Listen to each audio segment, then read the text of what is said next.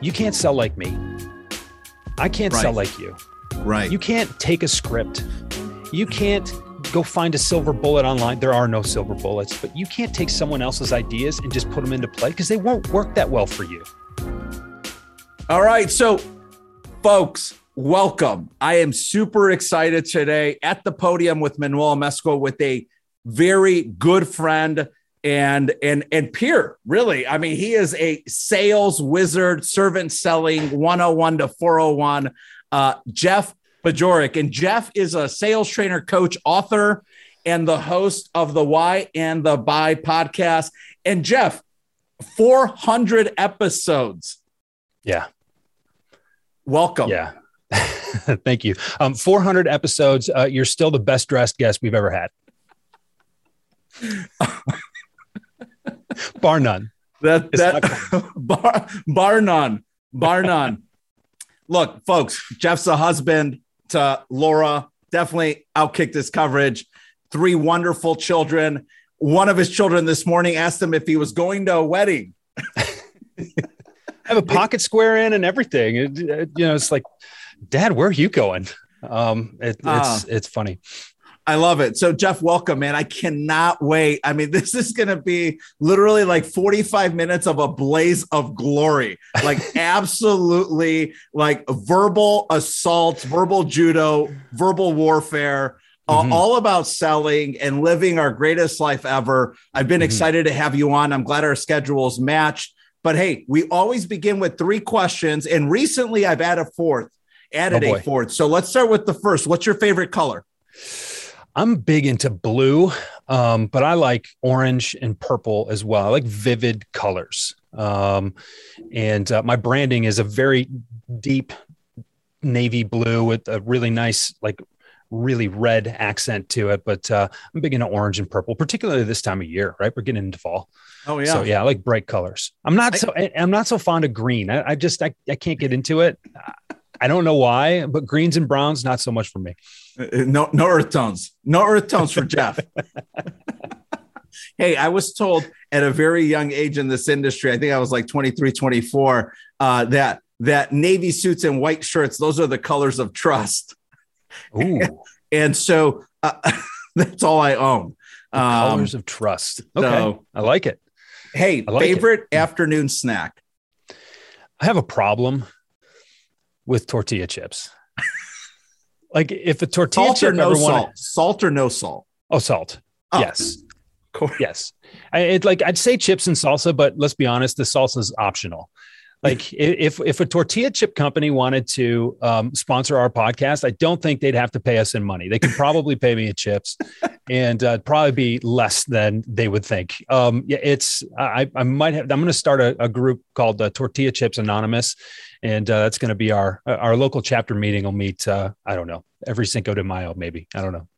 Hey, Chad, let's make sure we tag Azteca Foods and El Milagro on this episode when we drop it.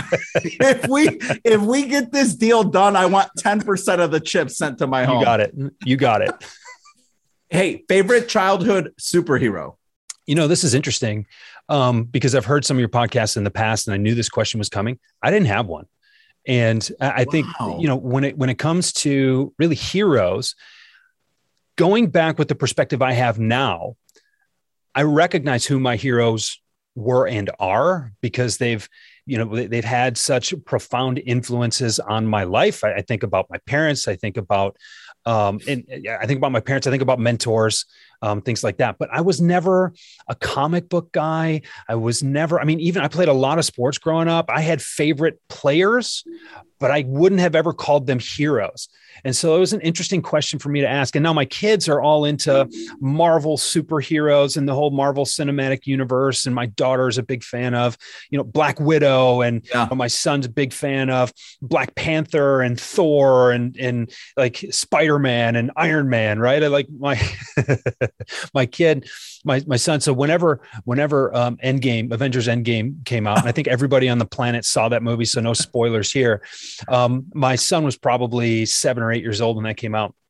And I remember him that summer drawing in sidewalk chalk on the sidewalk, "We will miss you forever, Iron Man." Like he was emotionally wrought by that film, like, so he's like really, really into it. I was never that kid though. So I don't want to not answer your question, but I think in not answering it, I think I've learned some things about heroes, really. That's awesome. Hey, you know what? I prefer that one. That's probably my favorite response so far. Oh, hey, Bajorek's already being difficult this morning, gang. No mercy on the 230-pound guy that just acknowledged to him. I can't stop sweating because we just had a fire drill, and I'm on the 31st floor, folks, and I walked it in a full suit. So, okay. Last question. So I love this one. I tend to get into some type of quick discussion around music with folks. And so I decided to just add, who is your favorite artist, or what is your favorite album or song? My favorite artist is a band called Tool. They're a heavy progressive rock outfit that's been around since the early 90s. And what's been really interesting is I think I found that music at a time, particularly in college, where there were a lot of decisions being made, a lot of reflection, a lot of ideas being thrown around. It's a beautiful thing about particularly going away to school. You put yourself in a new environment, expose yourself to new ideas, and you get to make decisions for yourself with a bit of a safety net. Because most people, and maybe it's fair to say most people, you have a certain amount of financial responsibility, but there's still a bit of a safety net underneath you. Yeah. Right? So you learn, you kind of dip your toe into the water from the shallow end of the pool. But that was a band that started out very angry and aggressive, which fit my vibe at the time, but then has also grown into something very complex, very dynamic, very thoughtful, and very thought-provoking. And I really like where it goes. And it's really about questioning everything that you've been told to be true and deciding for yourself. And it really bringing in a lot of new ideas. I don't take everything that the band talks about, writes about, plays about, and treat it as gospel, but it's very provocative, and I like that. And the musicianship is impeccable. So there's my answer. Awesome. Thanks for sharing that with us. Mm-hmm. Well, as I mentioned today, I want to have a really thoughtful and deep conversation around everything selling. I love so much of what the content and the conversations that you put out there for us to absorb, just valuable lessons, nuggets, strategies from. And so if we can, I just want to begin with understanding the vision behind the podcast, the why and the buy. How you get to 400 episodes, obviously, you're not a glutton for punishment. I mean, there's real value being delivered. There's real value being delivered. And tell me a little bit about where the podcast is going here in the future.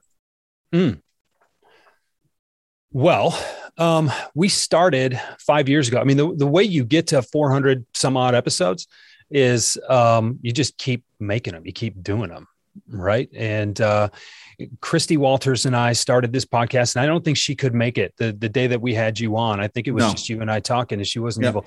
Every time she misses a podcast recording day, it's because she's closing a deal somewhere. And people kind of think that's a joke. Like, no, seriously, she runs a sales team. She's a director level at an international security firm. And like, hey, Jeff, duty calls. Like, can you take this interview by yourself?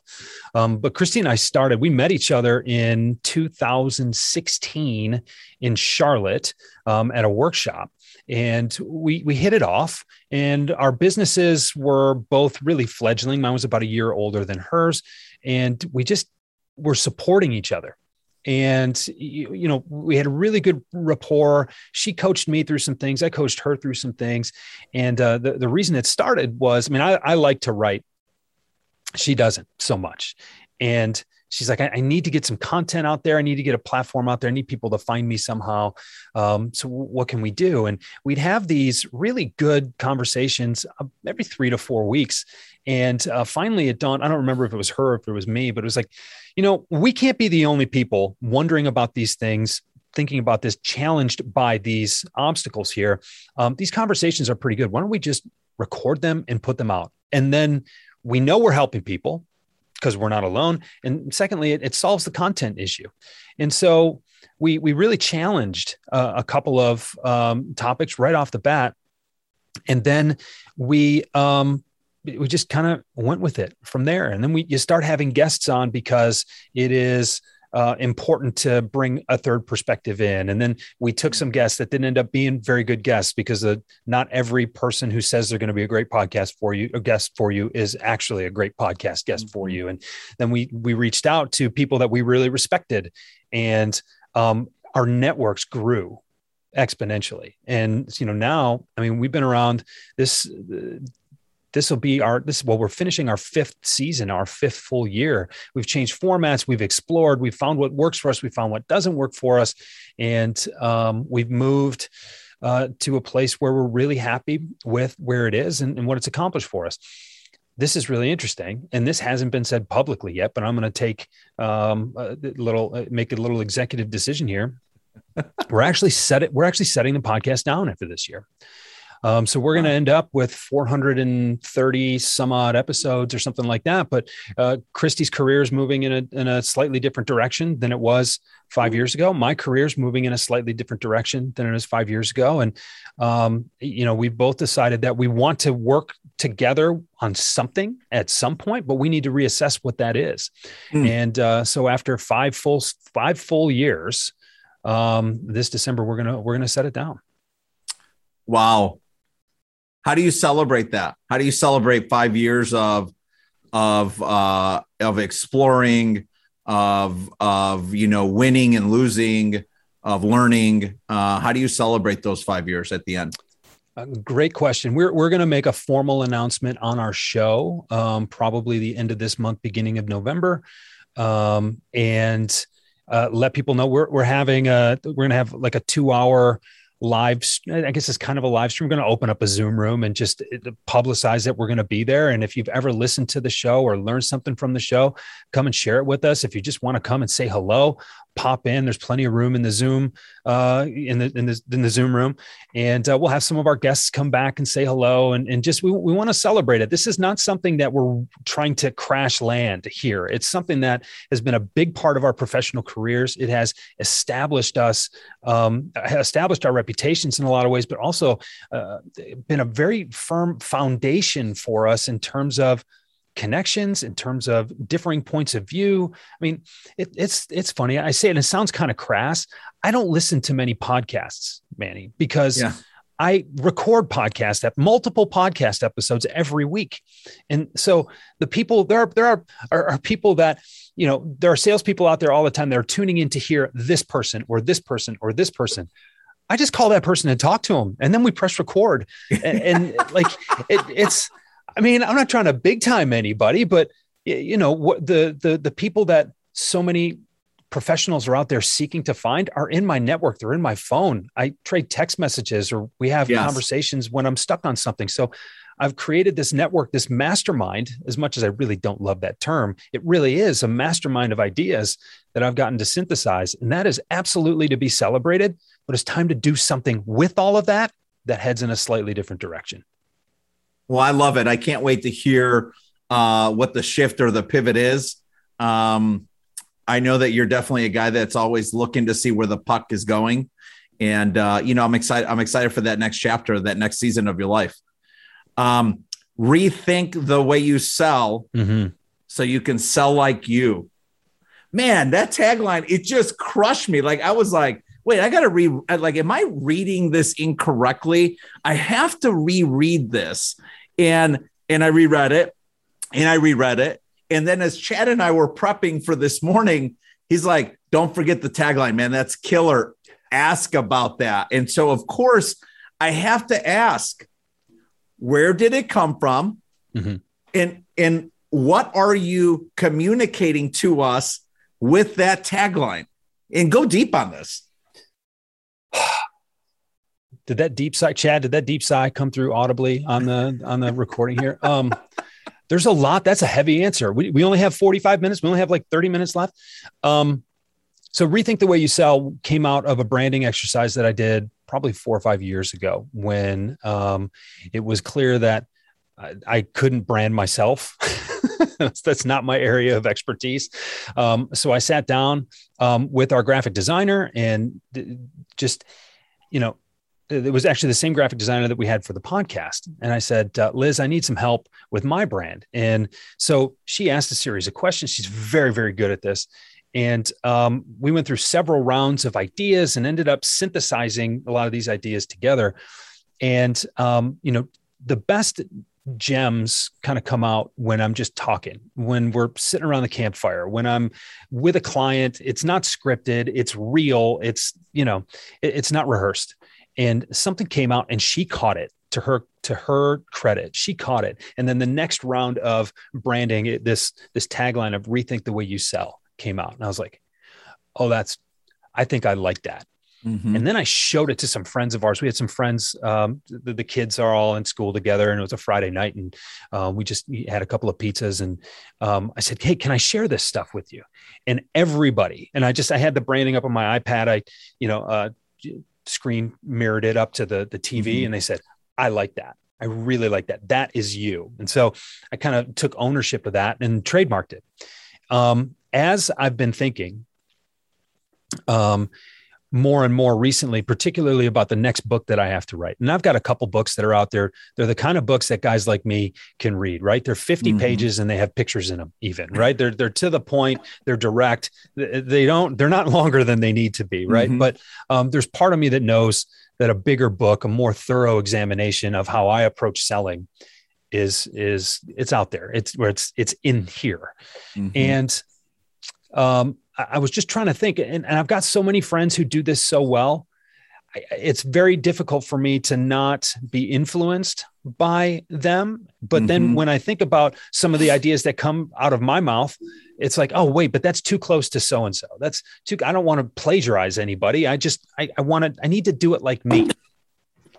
And then I was at a conference earlier this year where I was speaking, and I was talking to someone in front of my little booth there in the exhibit hall. And, I revisited a refrain that I've helped clients with multiple times, where it's like, look, you can't sell like me. I can't sell like you. Right. You can't take a script.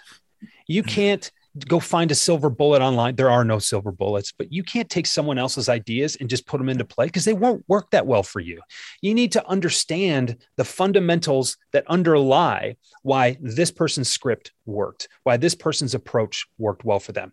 You can be inspired by what other people do, but you need to rethink why it works, not just take someone else's ideas and make them work. You got to make it your own. And right then, I had this idea. I'm like, oh, you got to sell like you. And then I said, all right, that's good. I can't be the only one who's ever said that. And then I remember excusing myself from the conversation, walking into the exhibit hall and saying to myself, that's your book. And then I looked pulled up my phone and went to GoDaddy and saw if the domain was available. And it was. And then I had to check my spelling. I had to make sure I was reading that right. And then I had to go back and buy the domain. So clearly no one is saying that simply. And yes. Then as I thought about it, going back all the way the last 5 years, I'm like, that is the thesis of everything that I've been trying to talk about, right? No one wants to think. Rethink the way you sell. A cerebral guy like myself, someone who's got an engineering kind of mindset, likes to pick things apart and figure out why things work so I can make them work for me. No one wants to think, but everybody wants to sell like them. And everybody wants to feel at home. And the thing is, when you sell like you, when you find that way to get the job done in a way that's unique to you, you feel good about it. And you don't feel dirty. You don't feel like the sales guy that mm-hmm. nobody wants to be. So when you feel good about something, you tend to be more effective with it. When you're more effective with it, you tend to do it more often. And the whole thing is self-fulfilling. And really, there's a fulfillment to selling. You talk about the life that you want to create and the success that you want to create, the help that you want to provide for other people. When you're more likely to do something, when you're better at it, when you see more results from it, you're more likely to continue to do it. That starts to look like exponential growth, Manny. Yes. When you do something that's really effective more often, and you feel fulfilled by it, that is literally getting the flywheel spinning. That's the power of being willing to be vulnerable, being willing to be curious, being willing to explore something that you thought maybe wasn't for you. But then when you realize you could personalize it, you realize how many people you can help, you realize where that growth is. Like, Manny, I think that's what we're here for, right? I don't want to go existential here, but we're here to serve. We're here to help. We're here to make connections. We're here to overcome obstacles. We're here to figure it all out. To be able to personalize that so you get exactly what you need out of it because you're helping other people get exactly what they need out of it. That's magical. That's why I do what I do. Yeah. I love that you said that. I mean, I'm not going to write anything down because we already joked about the fact this is being recorded. But look, as you closed on those comments, it immediately reminded me of our friend RJ King, who consistently speaks about the fact that the secret to happiness and success in life is adding value to others. Mm-hmm. And I don't believe in Detroit, in Michigan, in the Great Lakes, in the Midwest, across the country, folks who know RJ King believe he's a salesperson. And yet he's one of the most impressive minds in journalism and media today that I personally know. And his comments and conversations and words consistently influence me to pivot, to adjust either my perspective on something or behavior. And I'm like, he's like one of the greatest like undercover salespeople in my personal life, right? Mm-hmm. And what I think about is the fact that stereotypically successful salespeople are seen as high income earners, mm-hmm. high consumers of luxury goods, and with a high level of autonomy and independence. And don't even get me on a rant about social media and how inauthentic that environment is, right? Right. So let's stop me on that, please. Okay, stop. Got it. Yes. Moving on. But when you spoke there, I thought about how many people say, oh, I want to be in sales because of those three things I just shared. Mm. Yet mentally, they're like marshmallows about an authentic purpose for getting into servant selling, having an authentic desire to add value, and having like a volcanic level of grit for one of the most rejection-ridden professions of nobility on this planet, mm-hmm. right? We add value around someone's priorities or problems. We add value by providing ideas, solutions, services, etc., to improve their quality of life and their existence. And yet so many people miserably fail in this incredibly noble profession of just servant selling. Mm-hmm. Talk to me about the mindset, the mental conditioning required, the ticket to the dance. Like, what are the characteristics required to get into this dance today? Well, I think you need to understand what you're good at. You need to understand how you can help. You need to understand who you can help, but you need to be very clear about why you want to help, right? Look, I can sell a lot of things and I can make a lot more money than I'm doing right now, but it doesn't serve me, right? And there's nothing wrong with being financially motivated, right? And I think because most people are financially motivated to do something else. So the real motivation is to do something with the money. I would suggest that maybe if you're purely financially motivated, and it's really just about how many zeros you can have on the left side of the decimal point in your bank account, then that might be misguided. Maybe it isn't, but that might be misguided if that's the only purpose. Like, what are you here to do with all of that? Mm-hmm. Right. And even if it's like, I want to accumulate as much wealth as possible so that I can pass this on generationally so that my kids and their kids and their kids will have a different lens through which to view life. And most importantly, their choices, right? Because sometimes our financial situation has undue influence on what we feel we're capable of in mm-hmm. life, which is a shame, right? Yes. I think though you have to decide how you're fulfilled. I did not go to college for business. I did not ever see myself in sales. I did not see any of this in front of me. And I was convinced that I could get into sales, but only because I was put in or given an opportunity where I could just use the expertise that I had in athletic medicine to serve in a different manner. And I was curious enough to say, well, let's give it a shot. And if I hate it after a year, I'll go back to clinical medicine because I was really good at that, but no reason not to give this a shot. So I did it, and I almost quit because I didn't get the guidance that I needed until almost all the way through that year.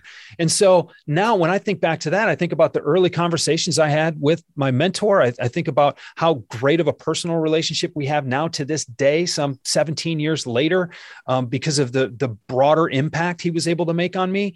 And I remember one of those early conversations, and it relates back to this money conversation. He said, Jeff, I don't do this for the money. He's like, don't get me wrong. I've made a lot of it and I love spending it. He said, but when you start doing it for the money, you're doing it for the wrong reason. When you start figuring out how you can help people, when you start thinking about doing really good work and making sure you are paid commensurate with the value that you provide. Yes. He's like, the money comes. Yes. Right. So it was very important there. It wasn't anti-money, but it wasn't all the way like it's just about money. It's like, no, I'm helping people in a way that I know there's a value and I know I'm getting what I'm worth, which is that's where I think a lot of sellers miss, right?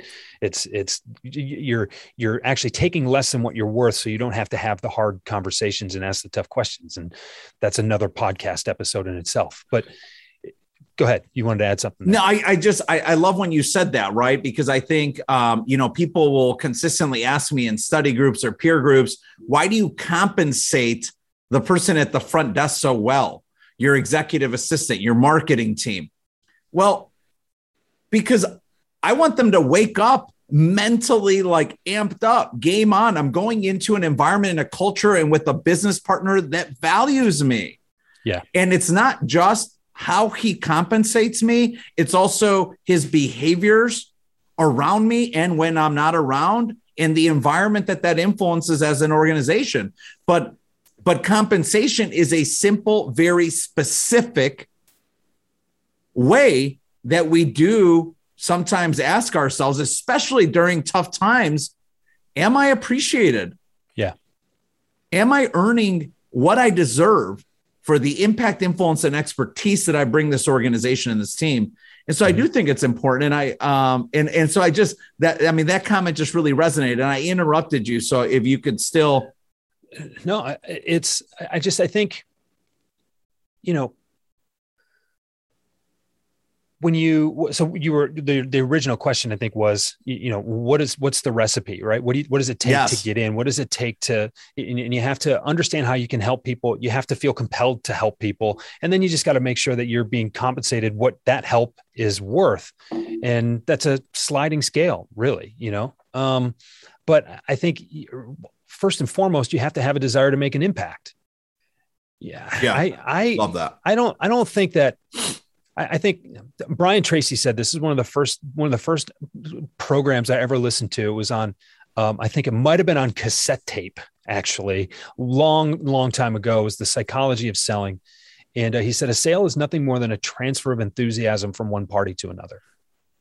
Brian Tracy, man. We're going way back, right? Yeah. And I was like, okay, that completely redefined the way I think about selling, because most sales that are made don't have anything to do with money, right? So think about the enthusiasm you want to transfer. Think about what you're passionate about. Think about what you want to help other people with, whether it's professionally, whether it's personally, whether it's just talking about that movie you just saw at the theater for the first time in months, and someone's got to go back because it was a great experience, or you want to go to this place or that place, whatever. Like, you're making sales in that regard. And I think when people redefine for them what selling actually is and redefine for themselves, again, we get back to sell like you. Well, you get to determine how you define what selling is. Mm-hmm. And when you take a step back and you make it broader than it's dollars and cents, it's money exchanged for goods, all of a sudden you start to think about it differently. And you think about the way you interact. Like I'll take it a step further. I think anytime you ask someone to do something that they weren't going to do if it weren't for you asking, you're making a sales call. When they do it, you've made a sale. They're now your customer. Do you treat everybody you see on a daily basis like your best customer? What if you did? Would we all agree on everything? No, of course not. No. Will we all get along? Will we all get along a lot better? Yes. Will we have more empathy? Yes. Will we understand each other better? Will we be open-minded? Yes. Will we be able to solve bigger problems than we're capable of right now because we had that level of mutual respect for everybody else walking around us? 100%. Yes. So now, how do you think about selling, right? If you're a manager, you're leading a team, your team, they're your customers, right? Would you lead differently if you were leading a team of your best customers? I hope not. But probably your kids, they're your customers. Your parents, they're your customers. Your siblings, your friends, your other relatives, anybody. All this comes out of just pulling on the thread of, well, selling is more than just exchanging goods and services for money. And so talk about rethink the way you sell. I've spent 17 years rethinking the way I sell. And I've got this perspective now, and I help other people see it differently so that they can have these same epiphanies for themselves. And it comes back to more fulfillment, more help, more happiness, better understanding, more empathy, all that stuff that makes everything else work better. There's nothing that doesn't work better with more curiosity, more vulnerability, and more empathy and more understanding. So I really enjoyed those remarks and those comments. And you made me think of a friend of mine, Lauren Johnson. She's a mental performance coach and speaker out west. She is crushing life and dominating everything she touches. And when she was on, she spoke about being a fountain versus a drain in people's lives. And so, you referenced Brian Tracy, but more importantly, you referenced a mentor of yours that you met early on, who really helped you maybe adjust your trajectory, which has now made this, your lifelong passion, purpose, and calling, right? There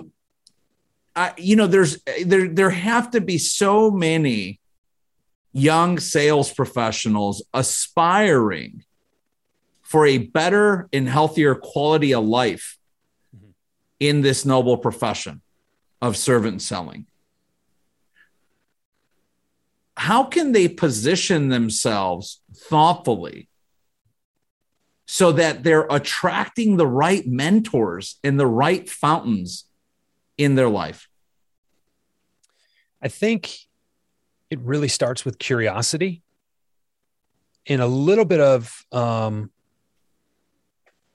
just a little bit of courage.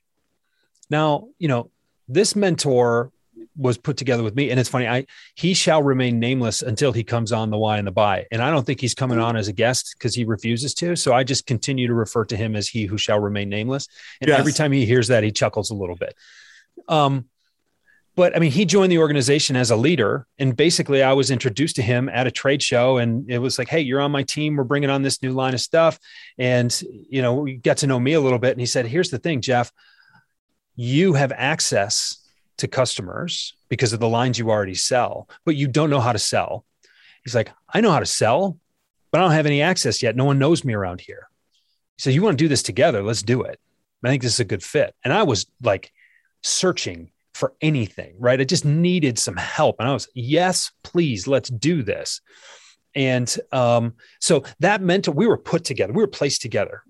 But, other mentors that I've found along the way, I've just been curious to follow what it is that they're saying, curious to hear some of the things that I didn't necessarily agree with, but I gave them the benefit of the doubt that, well, it must mean something. So then I was brave enough to reach out. What do you mean by that? I initially wanted to disagree with you, but I've got to give you the benefit of the doubt here. Can we talk about this? And then it grew to, hey, do you want to come on the podcast and talk about this? Right. Or whatever, reaching out in any conversation, I say this with regard to prospecting particularly, but also within any kind of relationship, in order to get someone to take your call, in order to get someone to have that conversation with you, you just need to have something worth talking about, and you need to be someone worth talking to. That's the bar you have to clear. Yes. So what do you do to earn that right? Well, it's not just lavishing someone with gifts. It's about maybe challenging them a little bit, or maybe complimenting them a little bit by saying, hey, you made me think. Can you help me understand this a little more? You would be shocked how many people are waiting to take that call, are waiting to have that conversation. Every time I need to tease something out a little bit or go a little deeper on something with someone who doesn't understand my initial thesis, I get a deeper understanding of it too. It's like I mentioned before, if I could just press record on all the conversations I had every day, I would record a lot more of these nuggets that just kind of come out serendipitously. The problem is then I'd have to go back and listen to the transcripts. I don't have time for that. But and I go back to my mentor who brought me in. Our careers parted ways, and he brought me in. And I was working with another company that he was associated with at the time. And he said, Jeff, I got to tell you something. He said, I've never said this to you before. He said, but way back when you were green and excited and just asking all kinds of questions all the time, he's like, I had to be ready for that. He's like, you made me better because you asked those questions. You made me better because I had to be prepared for the stuff you were going to ask. And I had to hold on for dear life because I knew there was something I knew you weren't going to, that I didn't know you were going to ask. And I had to be ready for it. It made me sharper. Everybody out there who you're considering to be a mentor, if you're listening to this, if you're considering that person to be a potential mentor for you, you owe it to them to ask. 100%. I do have to write this down so I don't forget. Because the recordings, there's too many. But isn't it crazy? I mean, if, let's go back to some of the comments you made a little bit ago. And if we all focus more about being in this moment, being in this life, living our life, rather than tactically just, doing things like Pac-Man, eating those, little tiny balls on the screen. Right. It would bring out, my wife, Samantha, always says, not do, right. Just human being in the moment, be in your life. Right. And so we would approach it with probably a higher level of curiosity, of empathy, of just genuine desire to, to seek to understand. And, they talk about how that, that's the greatest thing that all of humanity craves is to be understood. And, it just makes me think that if we operated in that fashion,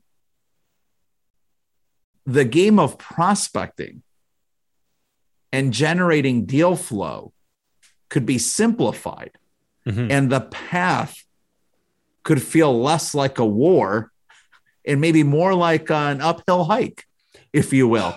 And you say that with a view. By the way, you wrote a book. And so, because most people, we just won't make the time to read it. The 5 Forgotten Fundamentals of Prospecting. Can you give me the Cliff Notes version of that in 3 to 5 minutes? I can, but don't start the timer yet, because speaking of being mindful, I had just a little thought while you were talking. And I'm going to go back, this is what they call in the business a callback, right? You remember my snack from earlier? If the little pellets in Pac-Man were shaped like tortilla chips, I'd probably set the high score, right? That's just all I'm saying. Okay. So the 5 El Milagro, I hope you're listening. Azteca Foods, wake up.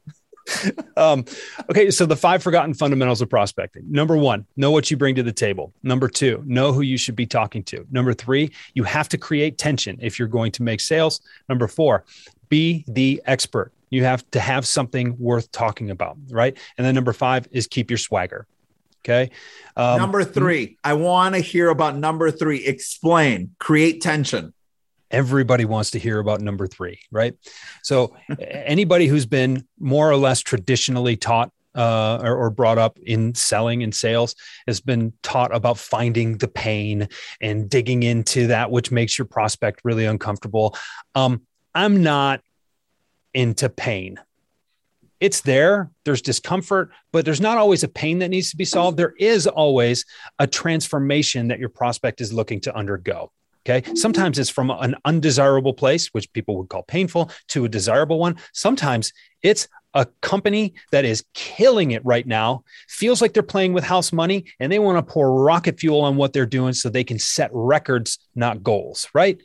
So I call that a transformation. I call that an outcome that they're looking to seek. Right. And I like to say, no one buys a Rolex watch because they need to know what time it is. Okay. Let's be real. So what is the tension that you're trying to create? What is the tension is that gap between where your prospect is right now and where you can help them get.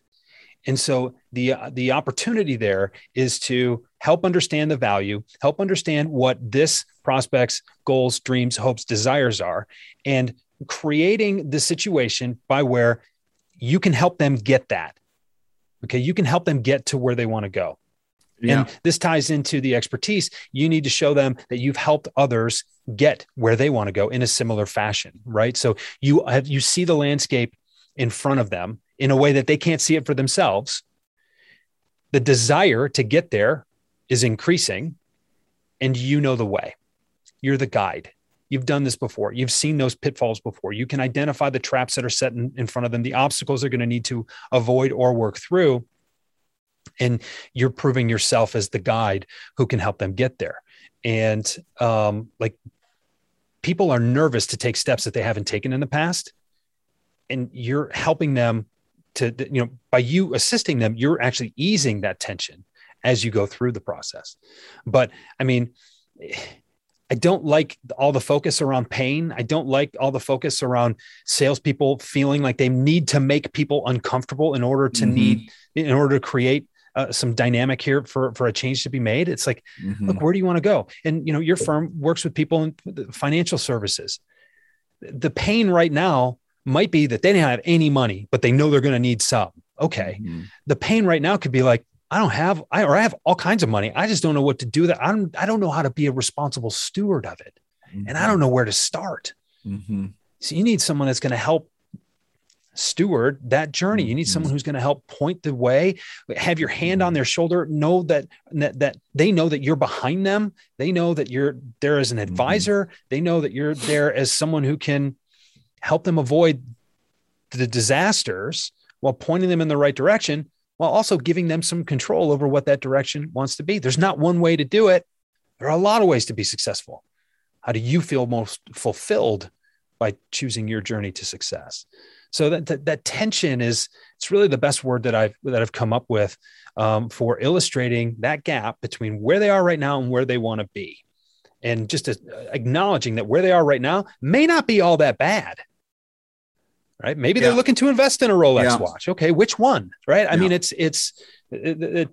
think the pain, the dynamic there, and I think that's short-sighted.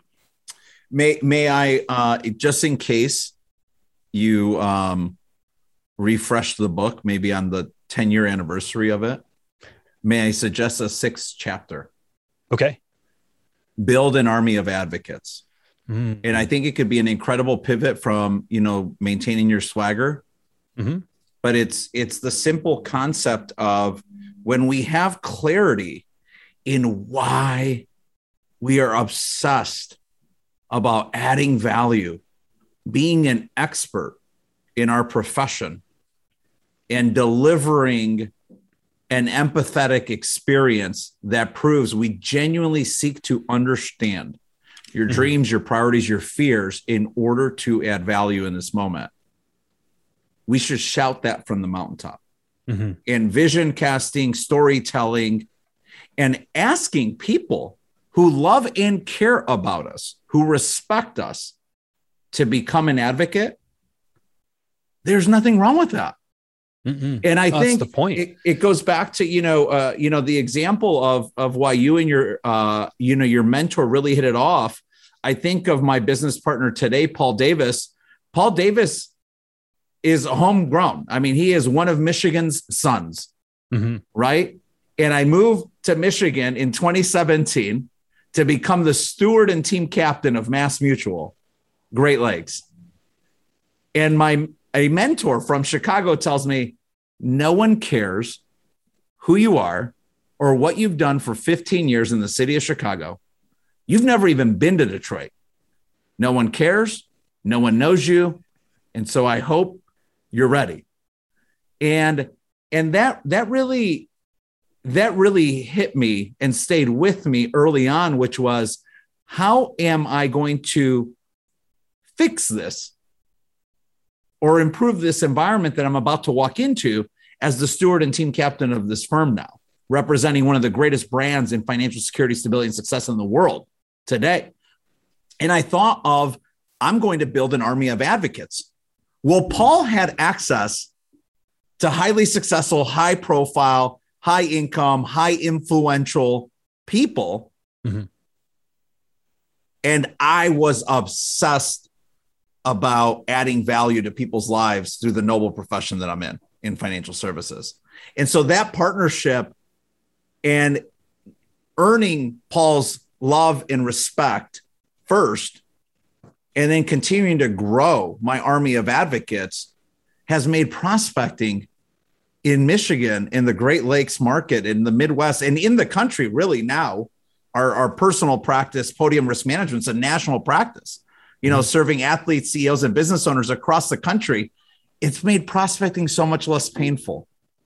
And so I would just humbly suggest that might be an additional chapter and could be a completely separate conversation that you and I have, that we record, and maybe we add some value to young sales professionals and even veterans who are looking for some type of pivot or makeover in their careers.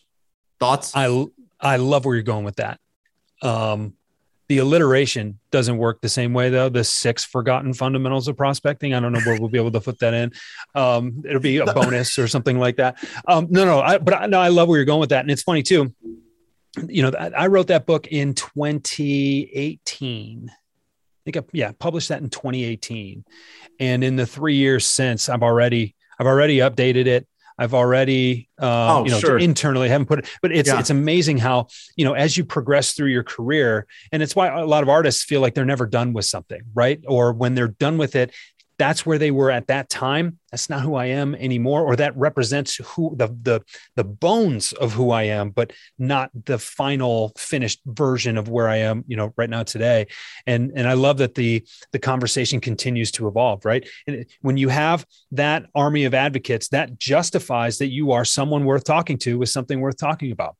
And that's the testimonials, it's the referrals, it's the social proof, it's all that. And I didn't touch on any of that in the book because I was just focused in a different way. But no, I could not agree more with with how you're speaking about that, because that's the goal. That's the point. And I think that's what a lot of salespeople miss. And I think that's why a lot of people are reluctant to agree or admit that they're in sales, because they've been burned by someone who wasn't concerned with building an army of advocates. They were concerned with building an army of commission checks. Mm-hmm. And that's totally different. It's funny though, when you build a stack of commission checks, you don't necessarily build an army of advocates.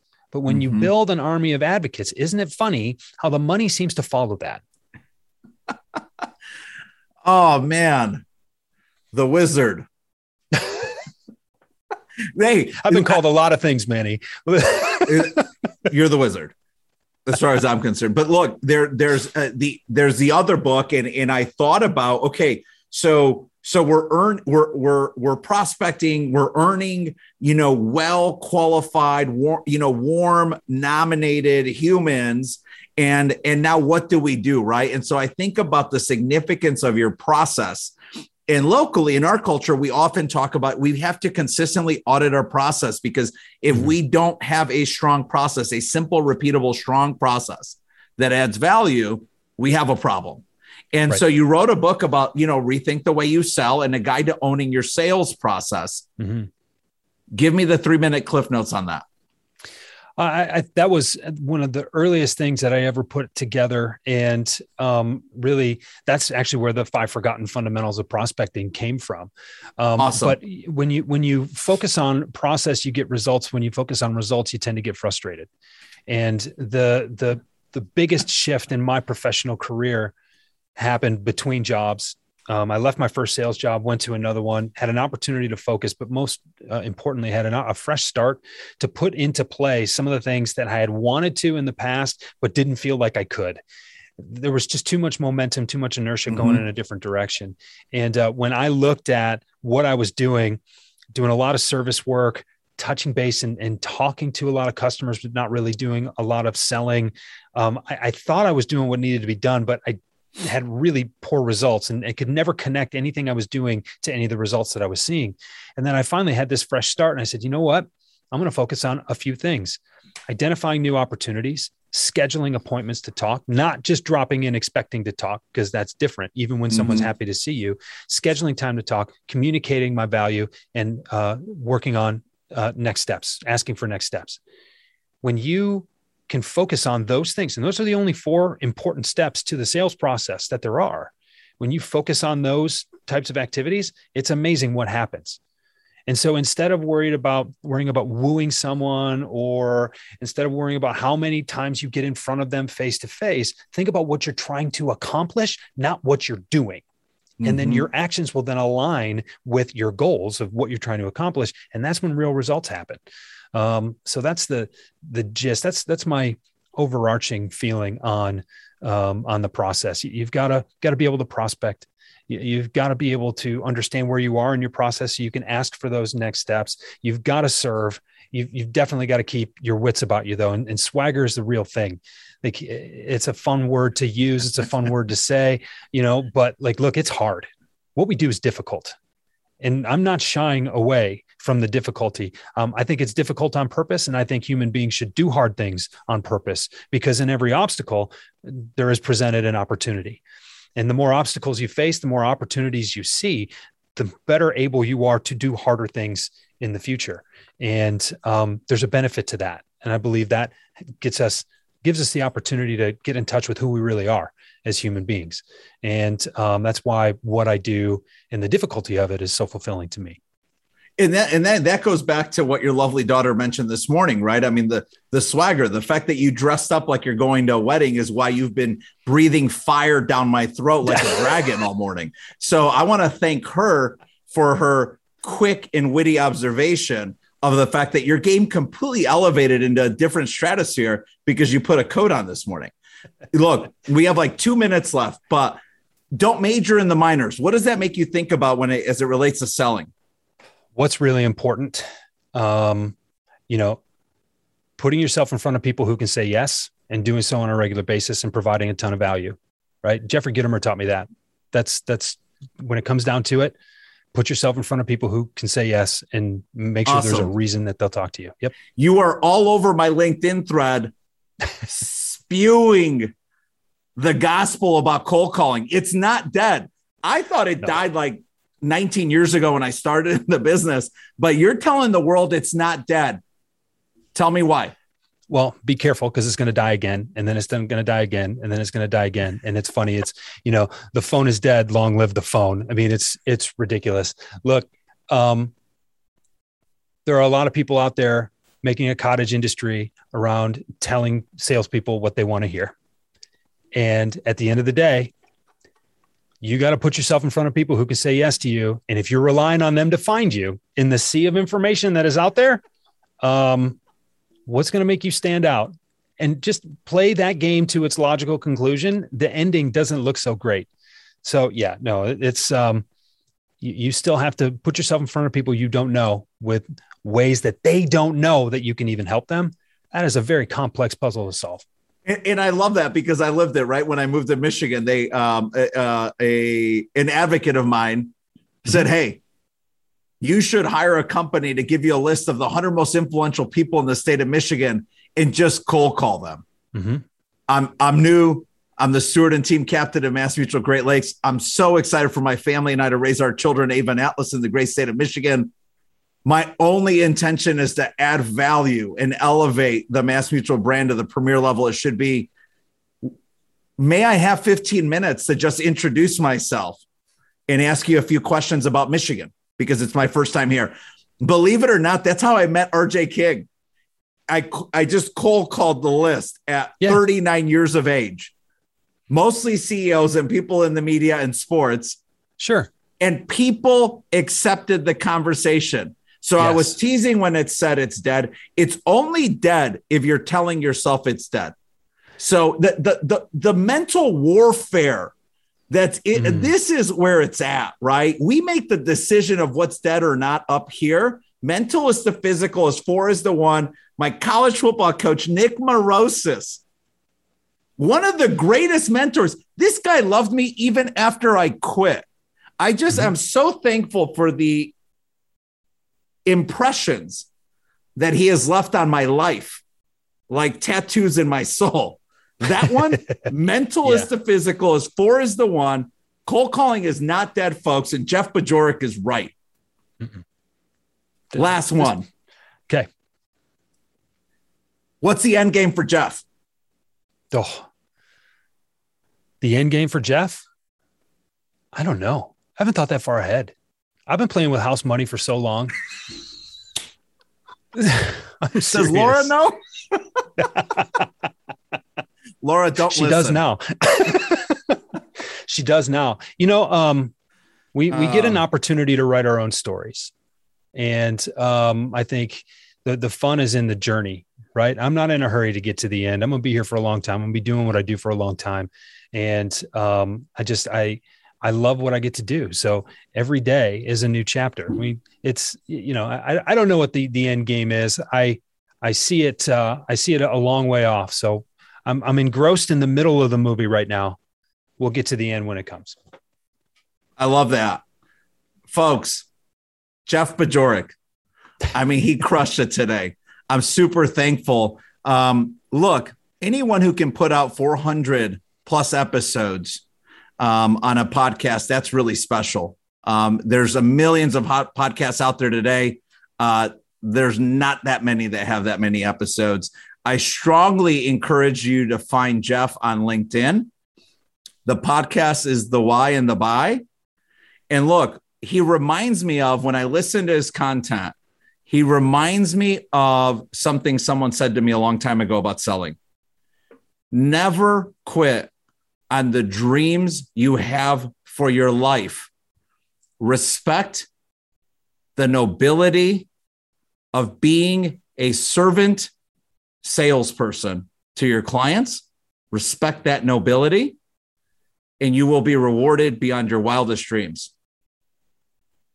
We look to be gainfully employed typically so that we can earn the resources to create the conduit to the quality of life we desire. And this profession of servant selling is such a gift. And if you don't believe that, look up Dr. Jimmy Eckert from Western Michigan, sales and business marketing, one of the most incredible gurus in the space. And hey, if you're thinking about quitting on your dreams, look up Billy Sizzler. Pitcher, minor league pitcher, 27 seasons, played for 50 teams, 1923 to 1950, never made it to the majors, but never quit on his dreams. And so for the people who look at it as he never made it to the majors, that's not the lesson. The lesson is never quit on your dreams. Jeff, you're the man. You're the man, you're the wizard, and I'm thankful for your time. Thank you. Now I know you're into wizards and dragons. So that's a little inside information. I don't know if that's going to go back in the memory banks there too. So